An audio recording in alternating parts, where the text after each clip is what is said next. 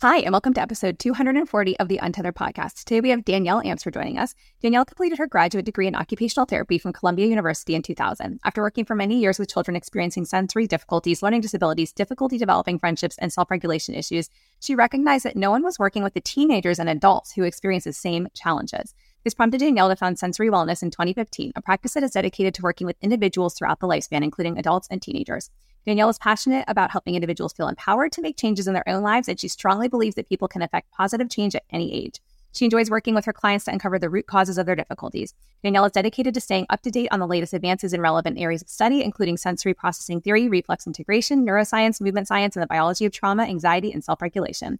She's known for her gentle cheerleading style and her commitment to making life easier for her clients. Danielle is a dedicated mother above all and finds her greatest enjoyment spending quality time with her husband and 5 beautiful children, especially outdoors.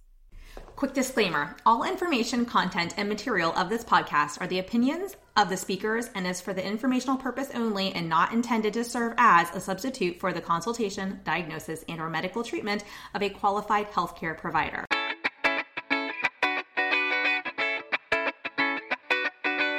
Welcome to the Untethered podcast. I am your host, Hallie Bulkin. I'm a certified myofunctional therapist, feeding specialist, podcaster, business owner, and mentor. This podcast is all about getting your questions answered and collaborating with colleagues to bring you the most up-to-date information in the orofacial myofunctional therapy, airway, tethered oral tissue, and pediatric feeding therapy space. If you're new here, I challenge you to keep an open mind and join my mission to spread this message far and wide. If you've been around since June 2019, thanks for being a loyal listener. As we jump into today's episode, remember to listen with correct oral rest posture. Tongue up, lips closed, teeth apart, breathe through your nose. Let's get started.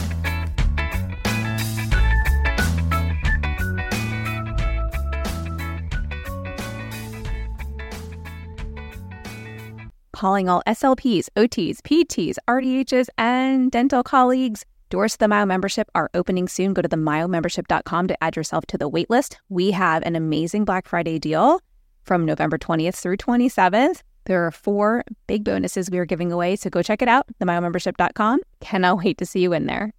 Hi, Danielle. Welcome to the podcast. Hi, thank you so much for having me.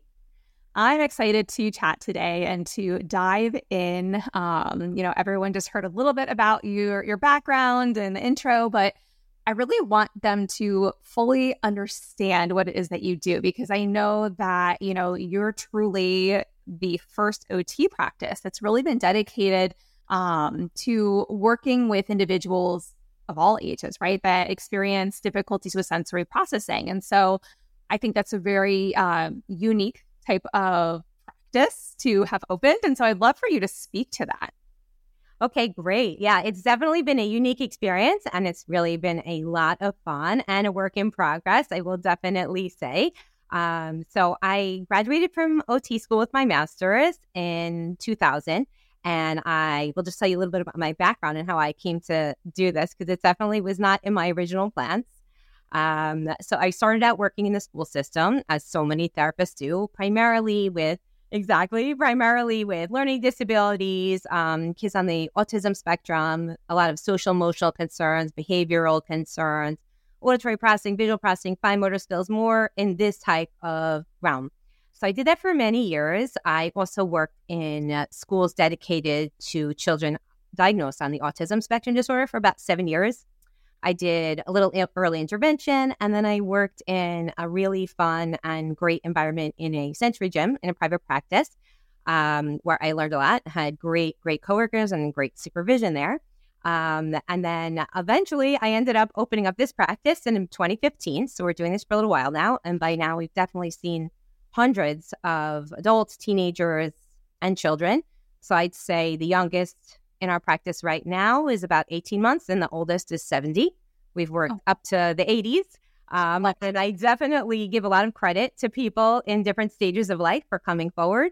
Definitely you have a lot of, women and men in their 40s who are just like, I can't do this anymore and I need to help myself. And really through all the ages. So it's really been fun. So I will tell you, I originally got into occupational therapy because I love the concept of working with the mind and working with the body and the whole interplay between those. So I really am very fortunate to have really, really melded that. And I almost see myself as a mental health practitioner from the bottom up, like a real, from the body, trying to help the mind. We see a lot of individuals with self-regulation challenges. That is definitely, something we see. I'm sure you see often in your practice with kids, and it's definitely through the ages. And I think in today's world, there's lots of that everywhere. But I'll tell you how specifically I ended up working with adults. I was working in this sensory gym, and very often you would see the parents coming in and looking very similar to their children, because of genetics and environment. I once worked with this really lovely social worker. We were collaborating on a client, and she said to me, I was working with this child, and I was seeing the mom is so regulated and together. And then the father walked in, and I said, "Oh, hello, tree. I know your apple well." So I think we often do see that. And I think, it can be very eye-opening for parents to see this in themselves and to say, oh, that's why I've been having those troubles. And that's why that has been so hard for me. And to know that they really can get help at any age is really, really empowering. Helps them to help themselves lead a real full and fulfilling life, and also helps them to raise their children with similar issues, and can create a real bond between parent and child as well, because they're working through similar things. I'll say also that we do tend to see also a lot of adults coming from that, that parent role, who just from having challenging children that are difficult to raise with a lot of social, emotional, and behavioral concerns, that they lose the ability to self-regulate easily for themselves because life is just really so stressful. And so we often will see the parent for those reasons. But really, we see a whole array of lots of diagnoses in our practice from, at all ages, from classic sensory issues to learning disabilities at any age, visual and auditory processing, a lot of people that have experienced trauma, really, and on and on. And I'll tell you, when I was working in this sensory gym and I was seeing some of these parents and someone approached me, can you help me as well? And I thought, what, let's try it. I did see a few adults in that environment, and it was working, but it was really not the best for the clients. I'll give you two examples, maybe. We had one woman who was a teacher, and she said, I don't mind. I'm going to stay in this, I'm going to come to this practice. It's really fine. Until one day she ran into her students there who was also, coming for therapy. And it was just very, very uncomfortable. Had another woman also who was coming, didn't want to be seen. She'd come in the back door. We had all these arrangements. But, there's a lot of, in sensory gyms, very often in these kinds of practices, people share rooms, there's shared spaces. And also it's very kiddie focused, very colorful little chairs and all of that. And if you think it's hard to get an adult in that environment, it's even harder to get a teenager in that environment. They do not want to be treated like that. So we ended up opening up our practice. Really, I blame my husband for it. I know that you in your heart are a businesswoman all the way. And I really was not in that mindset, although thankfully I find I do have the skill set for it. But I really am a clinician at heart and a detective and a lifelong learner. And my husband said, I think you should do this. I think you should open something. There's no one working with adults and teenagers. And I said, I don't know. I already have a full-time job. And so in the end, he won. And I started I started this practice on the side, keeping my full-time job. And then it grew and grew. And we've really found there are so many people that really could benefit from this type of service. Either because they have developmental disabilities, but I'll say primarily in our practice, we end up really seeing a lot of individuals that are just struggling to function, that from the outside may look typical, and this is for kids and adults, but are really, really struggling. So we ended up opening up this practice, and now we have many therapists on staff. I have 2 new therapists are, coming on board now. We have 2 offices, one in New Jersey, one in New York. And we have a lot of people that even fly in and do intensives, over a week or over 2 weeks from other states, from other countries, because there are just not many people out there. But I'll say our spaces are really friendly for all ages. They're very calm and very regulated, and every therapist and client has a private space with the door shut. Parents obviously can come in with their kids, but it just gives people privacy, and it's just a mature, sophisticated space. So it's been really fun. Yeah. So that's amazing. I have so many things to say. very cool, just the diverse nature of your clientele. But I love that you've been able to adapt the environment to meet their needs and also to allow them to be themselves, right? I mean, you spoke to how so many people will say, oh, it's fine. But truly, if you're not feeling comfortable in the environment in which you're going to for some type of a intervention, like therapeutic intervention, I mean, are you really going to maximize your time there, your experience, benefits of it? And so I love that you were able to see that. And I think, there's all these conversations around people, being really great clinicians and not great business owners or vice versa. And I truly think that the best private practice owners are those who have a heart for what they do. And, that's really, you were like, you know what, this doesn't exist, or maybe something exists that I want to do differently. Right. And that's where I've seen a lot of therapists who go kind of like, I'm not a business person, but here we go. Like, open a practice. And it's amazing. Right. Because we know there's such a need. And I think it's just incredible because I was sitting here as you were talking and I'm trying to think, I'm like, I don't think I know of any practices where if somebody came to me and they said, I have an adult who had sensory processing concerns. Is there like an OT for that? Is there a practice I can send them to? And I'd probably be like, I don't know. Definitely, it's been interesting. And in terms of like hiring staff, I have to really train each individual therapist myself at this point because there's really not much out there. Although I will say, I'm giving a course in December for TheraMoves in Brooklyn and New York. We'll incorporate a lot of this information. So I'm hoping to really push this as an agenda. There's no reason that I'm here in New Jersey and I'm getting calls from California and from Montreal and from Paris. And it's like, we really need to get this out there. And we've really developed a unique approach as well. When I started out this practice, it was really interesting because I thought, okay, let me network with the other OTs that are working with adults in this space. This is going to be great, And so I called up, there's actually a woman who is an advocate for adults with sensory processing disorder. So I gave her a call and she said, let me connect you with this really big, well-known center. They have a section that deals, works with adults. So I said, great. And I called them up. This is a number of years ago already. And I said, hi, I'm interested in working with adults. I'm on the East Coast. You're not in this area. And I'd really like to learn about what you're doing. So, they said to me, well, we're really just doing assessments for people and evaluating them so that we can let them know that they're not crazy. I said, what? And they said, yeah, people just want to know that it's not in their mind that this is a real thing. So I said, well, you're not treating them? And meanwhile, I had already opened my practice about a year prior. And they said, well, not really. Sometimes we give them some fidget toys or relax on a beanbag. And they said, why? What are you doing? I said, well, I've been treating them. And they said, oh, interesting. Can you tell us about that? And then 6 months later, I saw they opened an adults program. So that was really exciting to see because really there should be, but definitely we've had to come up with our own types of techniques. The classic sensory gym definitely wasn't going to work for the adult population. And in the end, really, I did a lot of research into the world of neuroscience and movement science, a lot of reflex integration, a lot of just understanding the connection between the mind and the body and how, like, physiologically, that's a real thing. It's not this hula-la kind of fake thing out there, but it's really a real thing. And when you shift something in the body, you shift other things in the body at the same time and in the mind.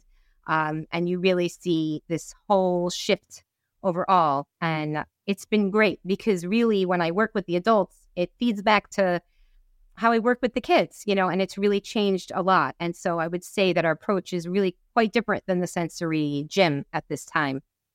Yeah, no, I think that shift in perspective from having worked across, ages, I experienced something similar to that when I got into the Myo world and I started to treat adults, and I never worked with adults prior. I was always, right? It's like grad school and that was it. I'd only worked with infants and toddlers and little ones. And I was starting to work with school-age children and teens and adults. And, and it opened my eyes because here are these adults who also, when you said they wanted to assess them to tell them they're not crazy, this is legitimate, right? I had grown men sitting across from me in tears because they'd been to a dozen other practitioners over the past 7 years and people just think they're crazy. And, I've had a woman who was diagnosed with PTSD, and she's like, I know I don't have PTSD.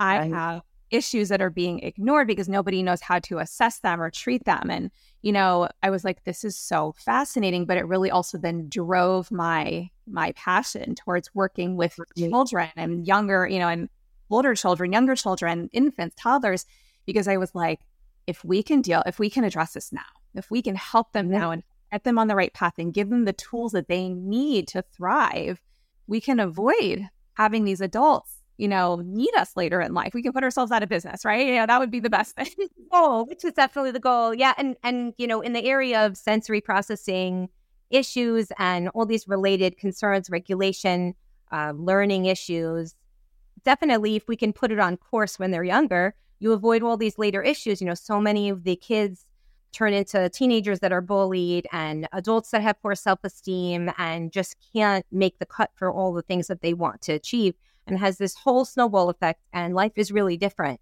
It really can be shifted so much better when they're young. But I will say that you definitely can make changes at any age. And that's something I have discovered. And what's actually interesting, when I started working with adults, I thought that it would be a much longer process than with kids. But in the end, it's actually much faster. So, at first I thought, is it because they're more compliant? Is it because they're more motivated? But then I started to realize over time is that, even if things didn't go smoothly, there still was a lot of neurological development. So all those pathways in the brain are there. So we don't need to take the time for them to grow. It takes like 9 months to really build a nerve pathway and really insulate it properly. We call it myelinating it properly. But adults have these pathways, and we're kind of just straightening them out and making them more organized. So that was a really good thing to find. Yeah. I will say in general, like the approach that we use is very much based in all of these different things. And the diagnostics, like you said, I would definitely agree with you that. And I think you also work in a very heavy bottom-up approach, like looking for the root cause. Like you gave that example of this woman with trauma. So much of the time, we really need to look deeper and see what's really going on. It's interesting. We have a child in our practice right now who came in. He is about 5 years old, and he's actually repeating kindergarten.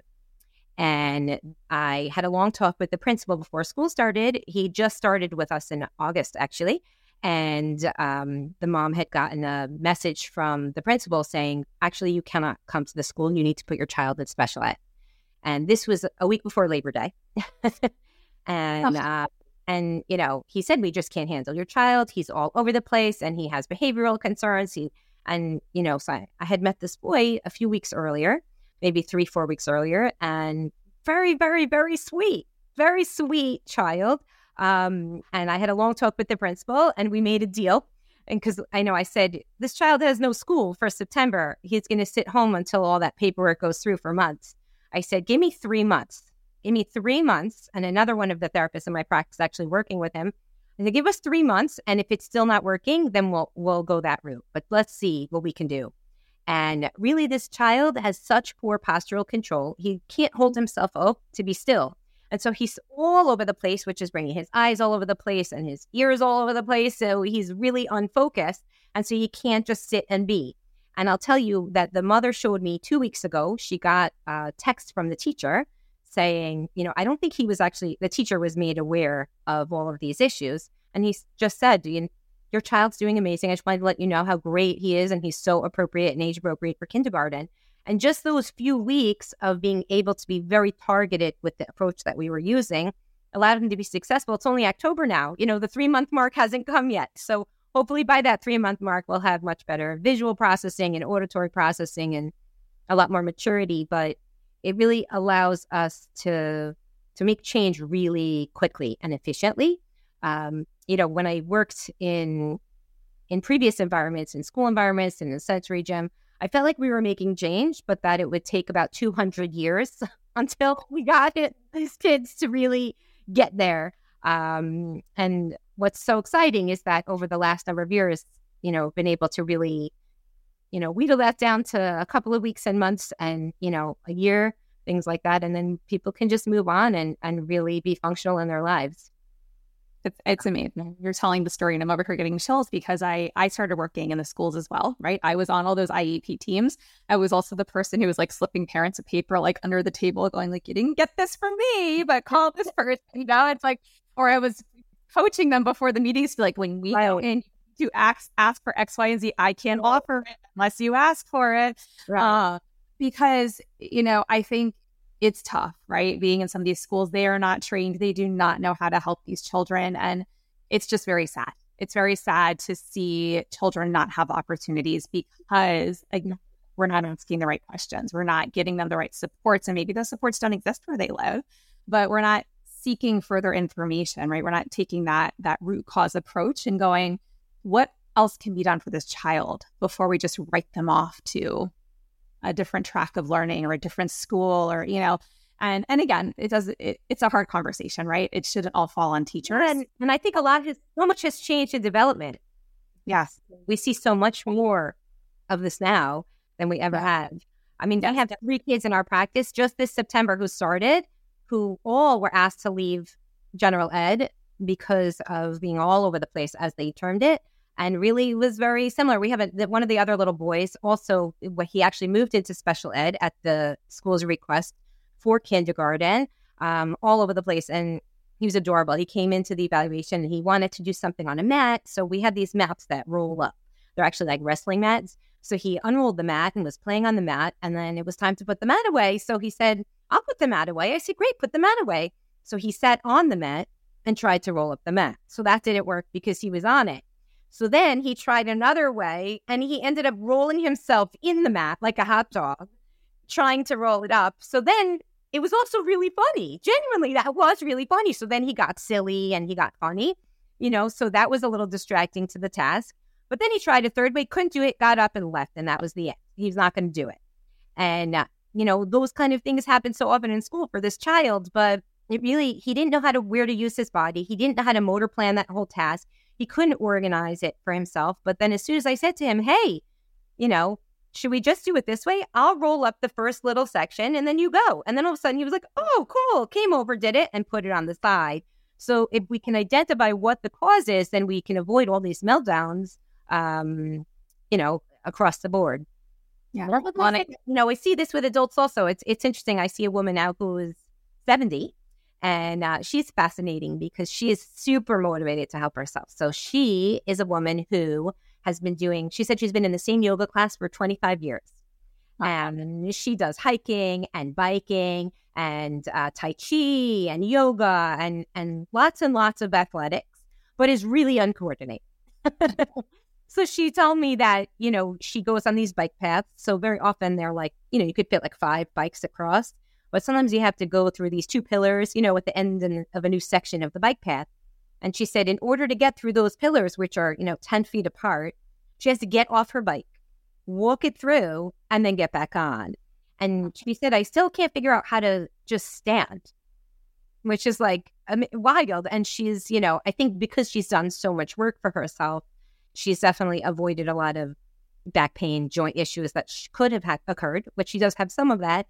But it was really instructive to me because sometimes we tell kids, well, you have motor coordination issues, just do some martial arts, just do some yoga. And sometimes that really is enough. And sometimes I'll recommend that it really is enough. But sometimes you see that there's like really underlying mechanisms that just didn't hook up right. And all of a sudden we're hooking up. And she said, now I can stand and I feel like I'm on 2 legs. So, it's still a work in progress. We just started also not that long ago. But it's just so fascinating because then we need to look back at our kids and then say, well, is that enough or is that not? Let's look closely. What is the source of your problem so that we can really be more directed in our treatment? Yeah. Well, and you had mentioned earlier the mind-body connection. And I think these examples that you're giving really speak to that mind-body connection and how this actually plays out in daily activities that these patients, the children, the adults are trying to achieve for themselves. And it's that, this connection, do you feel that it's the connection that's missing? Do you feel like there's more to it? Would you speak to that a bit? Sure. So I think in the diagnostic process, like in our assessments, we really need to I look at things in as 2 paths, which really it's more complicated than that, but that's really how I look at it. So sometimes we see self-regulation issues because there was either a trauma or some really challenging experience that, led the person to be dysregulated. And then sometimes we see that there's developmental concerns which led to that. And I'll speak to that in a moment. But really helping identify that is key, because sometimes you'll see somebody who their development looks amazing. And you see, though, that they have this fight or flight and their whole system is heightened and they just can't calm that whole system down. You see a lot of freeze response, a lot of fight and flight. And by just coming into that part of the autonomic nervous system and just getting that parasympathetic rest and digest system to come online, then all of a sudden we can reset that baseline and we're good to go. In other individuals, though, we'll see that there's really some developmental concerns, and then there's a lot more work that needs to be done. You might have some of that where you just need to reset the body to be calm, but you really need to address some of these developmental concerns. So let me give you a couple examples. Maybe that would be more helpful. So if somebody has poor posture, for example, so they're all slumped over, we could slump over now, and, then when you stand up, you don't have a great center of gravity, so you're kind of tilted over, and you'll notice you're looking out of the top of your eyes, which is really stressful. How long can you do that? You're not going to spend that much time doing that because it's uncomfortable, and you're compressing your diaphragm and your rib cage, so you're not going to get good breaths in. And all this is going to lead your body to send off more stress hormones. If I can't breathe deeply, something must be going on, and then you'll see this, shallow, high breathing pattern, send off more stress hormones, and all of a sudden you see this cascade effect. Similarly, we see a lot of these kids or adults who they're very rigid and they kind of walk like a board. So it's not that they can't look to the right or look to the left, but it doesn't happen with ease. So when they're walking around, they don't have that nice swagger where they take in all this information from the environment, because we don't realize that when we are in our space, whatever environment we're in, whether we're moving or we're sitting, we're in school, in familiar environments or foreign environments, our brain takes in all this information and filters it. Not all of it comes to our consciousness. It's kind of like, the Alexa, which we think is off, but it's really always on so that it can hear when you call its name, and all of a sudden it wakes up. So our brain is kind of like that also, where it takes in all this information from the world, but doesn't bring it to our attention because it's not important. But then when something important happens, it alerts you to that. So if you're moved very rigidly and you tend not to have that nice, comfortable swagger, and you're not really getting all that information from around you, your space becomes very close to the space in front of you. You don't take that information in, and that's also going to send off stress hormones because you don't really know what's going on around you more comfortably, so you become more hypervigilant. This is not conscious, but, unconsciously, you start to be more hypervigilant because you don't really know what's around you. You become less comfortable, and this whole cascade event will happen. And, we can kind of trace back where the developmental pieces are to shift that to really impact the self-regulation, and that really, really works. It really works. I tell my clients often, especially the teenagers and the adults, I said, the CEO of the company stands nice and tall and is grounded and can move smoothly. And that's how you feel comfortable and confident and grounded, so you can really impact the emotional pieces and social pieces through the body. Yeah. Yeah. And as you're talking, I'm thinking about children, right, that I've either worked with and that I see regularly, and I'm going, And it's, sometimes too, we see these kiddos who almost, you said they're very rigid. Is it that sometimes they're rigid because they're, they have hypertonicity? Is it rigid because they're actually lower tone and they're bracing themselves, it's kind of like a compensatory pattern? Is it, do you see certain patterns along those lines that are common in some of these children? Yeah, so that's a great question, because that's definitely where it's at, and to look very closely at what's causing that rigidity, for example. So sometimes it'll be like that first scenario where there's just a lot of stress. And as human beings, we all have the same patterns, right? We tighten up at our shoulders, at our hips, at our heel cords, and our neck, and we have this posture of, and we hold our breath, So sometimes it will be coming from there, and we can help the person to relax, and then they feel great. Sometimes, like you're saying, it comes from the body not having that stability and needing to shore it up. Here's a great story. This is from years ago. This kid is probably in high school now, but he was in kindergarten at the time. And I remember very specifically, it was like the beginning of the school year. It was actually November. And I remember the mother said, he's having trouble with book reports. I said, November of kindergarten? What kind of book reports? He doesn't read yet. So that's stuck in my mind. But the mom brought this little boy in who was adorable. And she said, I brought him to 4 different doctors. One diagnosed him as on the autism spectrum. One diagnosed him with ADD. One diagnosed him with oppositional defiance disorder. And the fourth one said, there's nothing wrong with your child. I don't know why you're here. And she said, what do I do with that? So that's a whole other discussion about diagnostics. But what we really do is we look at the symptoms and see what's going on. So here is this adorable boy, and I did some like deep pressure to things with him to help his body to relax. We're actually on a massage table and we were chatting, and all of a sudden he got really relaxed. And then he shouts out, my energy is shrinking. Like he felt like all of a sudden he was a puddle of mush and his superhero strength disappeared. And he needed to like jump up and gather it all together, because once we relaxed him, he didn't have that stability. So then we need to look at that and say, we need to have our body parts connected, right? You have to have your core. Everyone talks about the muscles in their ass, but really your core is this whole rectangle of your shoulders and your hips, the front, the back, the side, and everything in between.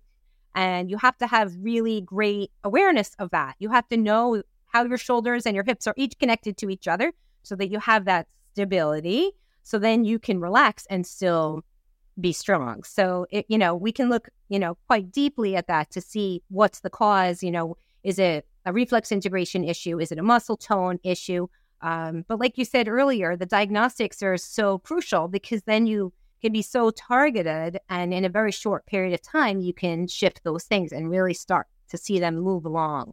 But that was such a great story. It was so instructive, Love it. I love stories. And connect so many dots. And it also helps, like for me, for example, right, I'm an SLP. I've, of course, worked with children who've had, sensory processing struggles in the past. But I've never been that expert on the team who is speaking to that directly. Like, I understand, that we need to address it. I understand we need to get you to the right person, but also as a team, we need to come together so that I also can understand how best to support that child, or adult, with whatever treatment plan may be put in place by the other provider. And I've found that, one of the things that I've just become so very open to, especially in the past handful of years, is like you were talking about, that mind-body connection, which I've always known, right? I've always understood that to a certain degree. But seeing these babies who struggle to feed, for example, or children who they just, they walk into a room and you can just see their entire being shut down. And you're like, there's something in their being that knows that they are not safe here. And that's not the experience we want them to have. And their sensory system, right? Their nervous system, everything's just kind of going, hard stop. No, not the place for me. And so how do we overcome that, right? And that really opened up my eyes, because I said, we are never going to make progress, whether it's in speech language therapy, it's in feeding therapy, it's in anything that an SLP may do, being an SLP myself, until we know we're in that rest and digest, or until we have the tools to help that person move from where they are right now into a state of rest and digest, because we know fight or flight, there's nothing's happening.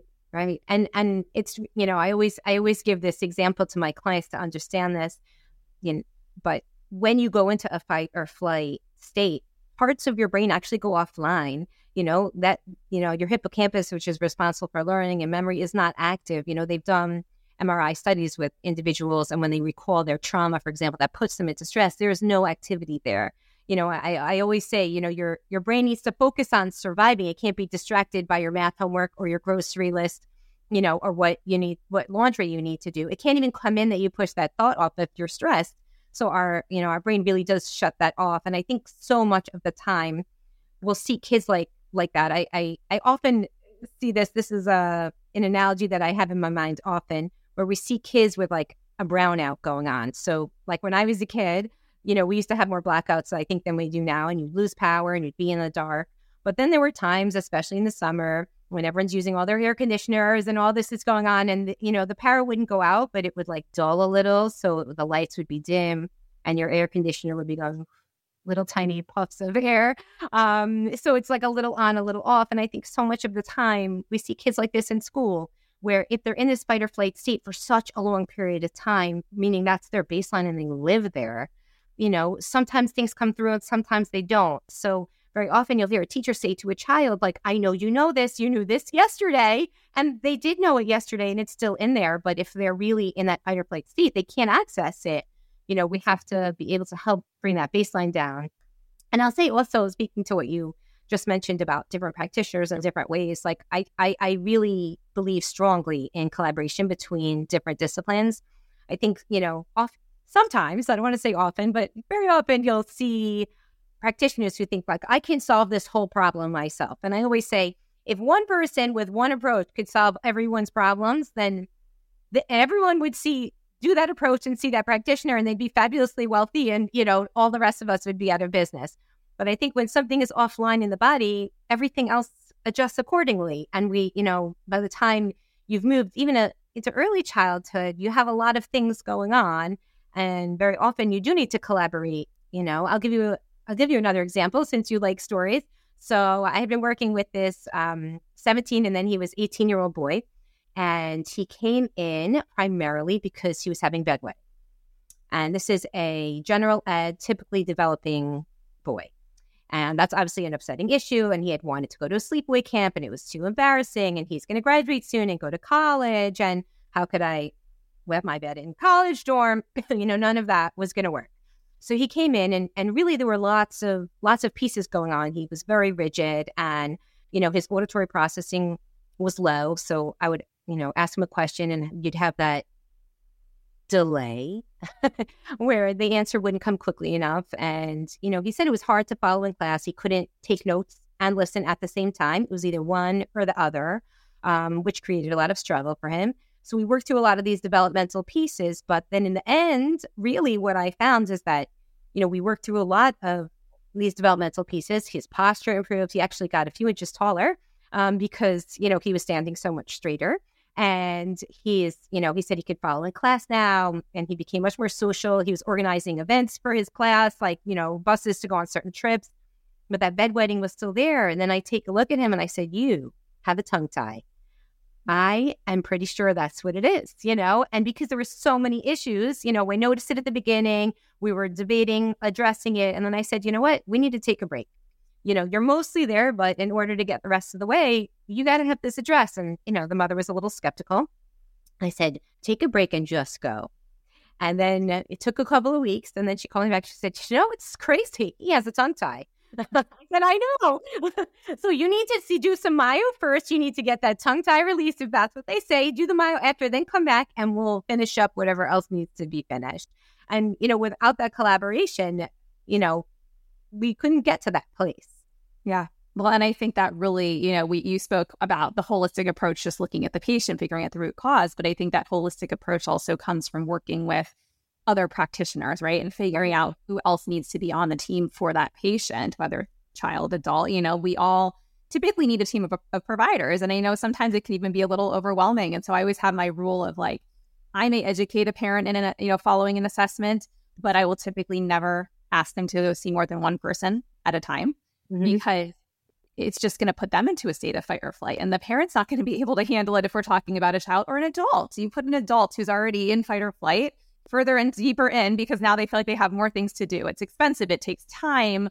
I came to you for help. Why are you sending me here? It's like you get a lot of that. And while it's well-intending and while, yes, we do need that team approach, we also, I think, as providers, just speaking on this topic of the mind-body connection and fight or flight and rest and digest and the nervous system, I think we have an obligation to also figure out how to talk to our patients, how to counsel them, and how to also help them navigate this. Because just I've seen, we have a certification that we've created in the myo space, and I love it because it's given us a really great opportunity to give feedback to therapists and to say, okay, this is a great treatment plan, but what about this? But what about that? Or how would you deliver this information? Or how, and I actually had an amazing counseling class when I was in grad school. It's like one of my highlights of my grad school program. And I think that really gave me a skill set that can't just be, it needs to be learned in some cases.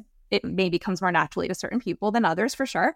But a lot of medical practitioners are missing that counseling side of it. And, I think that sometimes, again, adds to this like overwhelm for patients. But anyways, I wanted to point that out because I think that it's so critical to be addressing everything that you're talking about. And I think that having them work with somebody like you too can help to alleviate some of what they're feeling and actually maybe help them also better cope with things coming their way, right? I mean, that's all part of the sensory system, the nervous system, and all these systems trying to work together. And we see it so often. We see this like freeze amongst patients and parents, little ones. And yeah, I mean, I'll say two things. One about like having so many therapies and what's first and what do we need and what do we not need and what order. Here's another story. This was interesting. A number of years ago, this girl came in. She was about 12, I want to say. And, her body was disorganized, and she had just finished. Actually, that morning was her last session of vision therapy, which I promote vision therapy. This is a good thing, and for anyone who doesn't know, that's really helping with the motor coordination of the eyes. The eyes are a fine motor skill, just like in the mouth and in the hands. And that's a great thing. But in that particular case, what I will say is that her body didn't really support her eyes. So she came in, and when I did like just a basic functional vision test, I'm not an eye care practitioner, but it's important for us to see what's going on. And her eyes were what I would call, I don't know if this is a word, but therapized. And she could really focus her eyeballs and track with a lot of effort. And it was just too much work. Because really our body has to support our eyes. If our body is not stable, we have these two eyes that need to move off of a stable base. And if our body's moving all over the place, imagine someone who's drunk and their vision is all over the place. Their coordination is off. So, we need to really have that. And so much of the body really impacts the vision. So here's another example that I often give to my clients to help understand this concept. They always say, flex your whole body. You're sitting in a chair, bend yourself down so you're looking at your lap and your whole flex. Your whole trunk is flexed. And you'll notice that your eyes are pointing at a single point. And then if you sit up again and now you lean all the way back and you look up at the ceiling, you'll see that your eyes are wide and they see the whole expanse of the ceiling. Because that flexion of the body is what brings the eyes together. And that extension of the body is what brings the eyes apart. And that's how we learn that skill. So we can train the little tiny muscles of the eyes to come in and out through vision therapy, but it's so much more efficient. If you have that flexion and extension, then your body can naturally do it. And sometimes you'll still need vision therapy after, and sometimes you won't even need that because now you own that skill. So, it's important to be able to put that together. So when you say about seeing all these different practitioners, sometimes we need to look at the underlying pieces. And I definitely made that mistake earlier in my career. I had this little boy that I was seeing who was 6. And he was supposed to sit in class and watch the teacher while they taught. But instead, he would look at the ceiling and listen. And he got 100 on everything. He knew exactly what's going on. But the teacher said, no, you need to look. If you're not looking, you're not listening. But for this boy, he could either look or he could listen. So since this was such a big issue, as soon as I started seeing him, I sent him right to the vision therapist. And they saw him for months and months with not much change. Because the body hadn't shifted yet. And the mom was not so happy with me. Why did you send me to this therapist? It took months and months. It was very expensive. And in truth, it was really the eye care professional's responsibility to know that he wasn't ready for it yet. But I learned from that. You can't send so quickly to all these people. You really need to know what comes first so that you can be targeted. These therapies are expensive and, and very time-consuming. Dynamic, right? I mean, I always explain to people like what we do. I like to call it dynamic assessment because I feel like there's a piece of assessment in every session, and how that present one day is different than the next day. And what we may see 3 weeks from now may look very different than what we saw in the assessment. It could be that the information was new. Maybe we're asking them to do something for the first time and they simply didn't know how to do it, or they didn't have the coordination yet to do it. They didn't have that motor plan, And so oftentimes, unless there is a dire situation and I get like a baby who is about to be put on a feeding tube, or there's some kind of like more medically complex thing that really calls for a different plan of action, we will often say to families, give us 3 to 4 weeks. Let's start working together and let's see how things present in 3 to 4 weeks. Because sometimes that tongue tie no longer appears to be a tongue tie. Things have relaxed, the fascia is relaxed, right? The symptoms are starting to resolve, and we're going, all right, well, that tongue tie that someone may have sent for a release 3 weeks ago, I'm not sure that this actually needs to be sent for a consult at all, but I do see that they're still struggling with X, Y, and Z. So let me pull the OT in. let me send them to this provider, or, or maybe, they're definitely narrow, their palate's narrow. We need to get some expansion going. Let me send them to some type of a dental or ortho, colleague for a consult.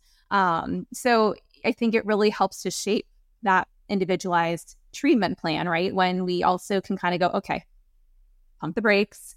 I just met you today. Right. That's one of the things that too, I'm like, these are people first, and they will tell you whether it's a parent or a child who can verbalize, or communicate with you in some way, or an older child or adult, right? If they're there, they're going to give them the opportunity to tell you why they're there. They're going to tell you exactly what is going on, and we need to believe them and figure out why that is their truth. And if we can't help them get from where they are today to where they want to be, then you're probably not the right practitioner for them, right? And that doesn't always fall just on you, right? But part of getting them from where they are now to where they want to be can involve and often does involve other team members at the right, timing.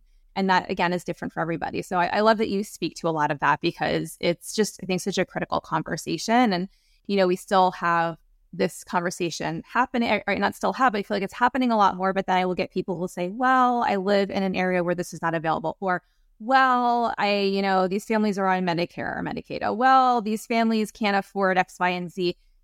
And I see this as a challenge that we need to solve as practitioners. Right. I know it doesn't all fall on us, but okay, well, let's figure out how we can still get them to somebody who can help them. Maybe it's not your first line referral. Maybe it's, maybe they do a consult virtually instead of in person, but this person can actually help them. I don't know. I don't know what the answer always is, but I've always taken it upon myself to help, solve whatever challenge is presented, and not just wash my hands of it and go, well, I don't know anybody. So like, you're on your own. But, and then, the thing that actually drives me a little crazy is then some people will keep these patients in therapy for years on end. And, that's the other piece of it too, is if we are not making progress, and I know progress is not made every single session, but if we are not making progress over time and we are not moving toward, our goals, we have got to pump the brakes and ask why. What is missing? What am I missing? Who else can we invite into this team to maybe help us figure out the next steps at the end of the day, right? We want to make progress. We all want to make progress. That's why we're here. And so it's a interesting conversation, especially when you work in a field where people will say, oh, well, this child's a lifer. And I'm going, well, I need that. I'm like, are you saying that because you know that they're going to have ongoing needs in different ways? And so we're going, as they cross different milestones, or they, come into different parts of their life where they're going to require a different level of support or care or therapy, you're referencing that. I don't know. But to say a child is a lifer because they present with maybe apraxia of speech or a tongue tie or speech sound disorder, and they're in preschool or elementary school, I'm over here like hitting my head against the wall. I'm like, please stop this. Like, we should be figuring out, how do we get these children off of our caseloads, meaning that they've successfully graduated with the goals that they came in wanting to achieve, right? And I think you hit the nail on the head when you, in this discussion, when you said that during each session, it is an ongoing assessment. Every assessment is a treatment, and every treatment tool and strategy is an assessment. And we need to be constantly, viewing our clients in those ways. And I'll just say, a big part of the 2-day course that I'm going to be giving in December is really targeting our treatment and understanding how to be constantly assessing to know that we can see change. And the model that we use and the type of work that we do, either using reflex integration or different postural mechanisms, different movement patterns, we should be able to see change every session or 2 sessions or 3 sessions, even if it's tiny. And that also helps us set a home program, because then you can give someone a 60-second exercise because you know exactly what you're working on, and you can really target it and see that change. I think so much of the field, of all of our fields in the therapy world, it's this open-ended. We can have years of therapy. Kids are on, therapy program from when they're 5 to when they're 18. And I think it's time to shift that a little bit, like you're saying. And I think the way to do it is to really learn how to be carefully assessing and ensure that your treatment is targeted, that you're not just throwing things at a wall and seeing what's going to stick. And I think it takes a lot of effort and a lot of work. And I think also in terms of being able to properly, send our clients to other practitioners who we need as an adjunct to the type of therapy that we're providing. I think we have to learn about those other therapies too. I think that's how, you and I came together, because I needed to know about all this myo world so that I can send my clients for that kind of therapy who are having breathing issues and that's affecting their stress, or feeding issues and that's also affecting their regulation, and I have others who, that little tiny tongue tie affects their posture in such a way that they can't stand up straight if they try it, even though it's so tiny, which brings their eyes down and they're not engaging in the world. And you release it, and all of a sudden the world is open, and really being able to understand other types of things that are out there. When we see someone who has flat feet, for example, if you have flat feet and your arches are, I'm not talking about you, I'm interested. But, if you have flat feet, it changes the angles of everything in your body, and you can have TMJ and jaw pain, and the alignment of your jaw can be off just from those flat feet. So, you really need to look up and down. And it makes me laugh sometimes. I've had on occasion someone come either for themselves or with a child and say, do you think you're a PT? What are you doing working on feet? Or why are you in their mouth? Do you think you're a speech therapist or a dentist? And really it's because you have to be able to look somewhat holistically and know when you're out of your space and you need to refer, but just to at least have the ability to assess when you need to refer is so important. Absolutely. 100%. And this has been amazing. So tell us, where can they find information on, your course? I know we're going to share the link to your practice below the episode and everything, but tell us where we can find you otherwise. Okay, so you can look up our website. It's sensorywellness.com. And you'll see information on there, and you'll see the email on there, either info@sensorywellness, or you can email me directly at Danielle@sensorywellness. And our phone number is up there. You can call or text that number. I will say I'm not really on social media because I am so busy. I have a full caseload, and I'm training lots of therapists, and, we opened a second practice only about 1.5 years ago, and, it's out there. But definitely I have people who even call just with questions, and, if you call the office, they'll set up some consultation time. I don't charge for that. I can give anybody a half hour just to see, if we can be of help to you, so you can get what's out there. If you're far away, happy to share advice on, what other practitioners to seek in different areas. I feel like like I said earlier, like I am really a clinician at heart and not a business person, which is probably why I spend so many hours doing these outside things. But I really am just so passionate about helping people to feel self-empowered and to feel regulated and to be super functional in their most optimal way. So anyone can feel free to reach out, and we'll definitely make some time to speak. And I will definitely also send you the link to the course if there are any therapists out there, OT, PT, speech, psychologists, mental health professionals. You could definitely look into that as well. It's through TheraMoves. You can also look up theramoves.com, and you'll see it up there as well. Awesome. Well, we will definitely include sensorywellness.com and theramoves.com, the link directly to the course, under this episode. So if anybody's driving, please be safe. It will be there for you and your pet. And yeah, just thank you so much again, Danielle, for joining me today. This was really fun. Hope we can do it again sometime. Take care. Remember to get on the myomembership.com waitlist so that you can get some amazing Black Friday and Cyber Monday bonuses. Our doors will only be open for 7 days only, so do not miss it. Go to the myomembership.com. We'll see you in there. Thanks for listening to this podcast. If you found value in this episode and want to hear more of these MyoTots airway and feeding related episodes, be sure to leave a review on Apple Podcasts and share this episode on your social media platforms. You can access free resources and all I offer at HallieBalkin.com, or pop over to @HallieBalkin on Instagram to get all the latest updates.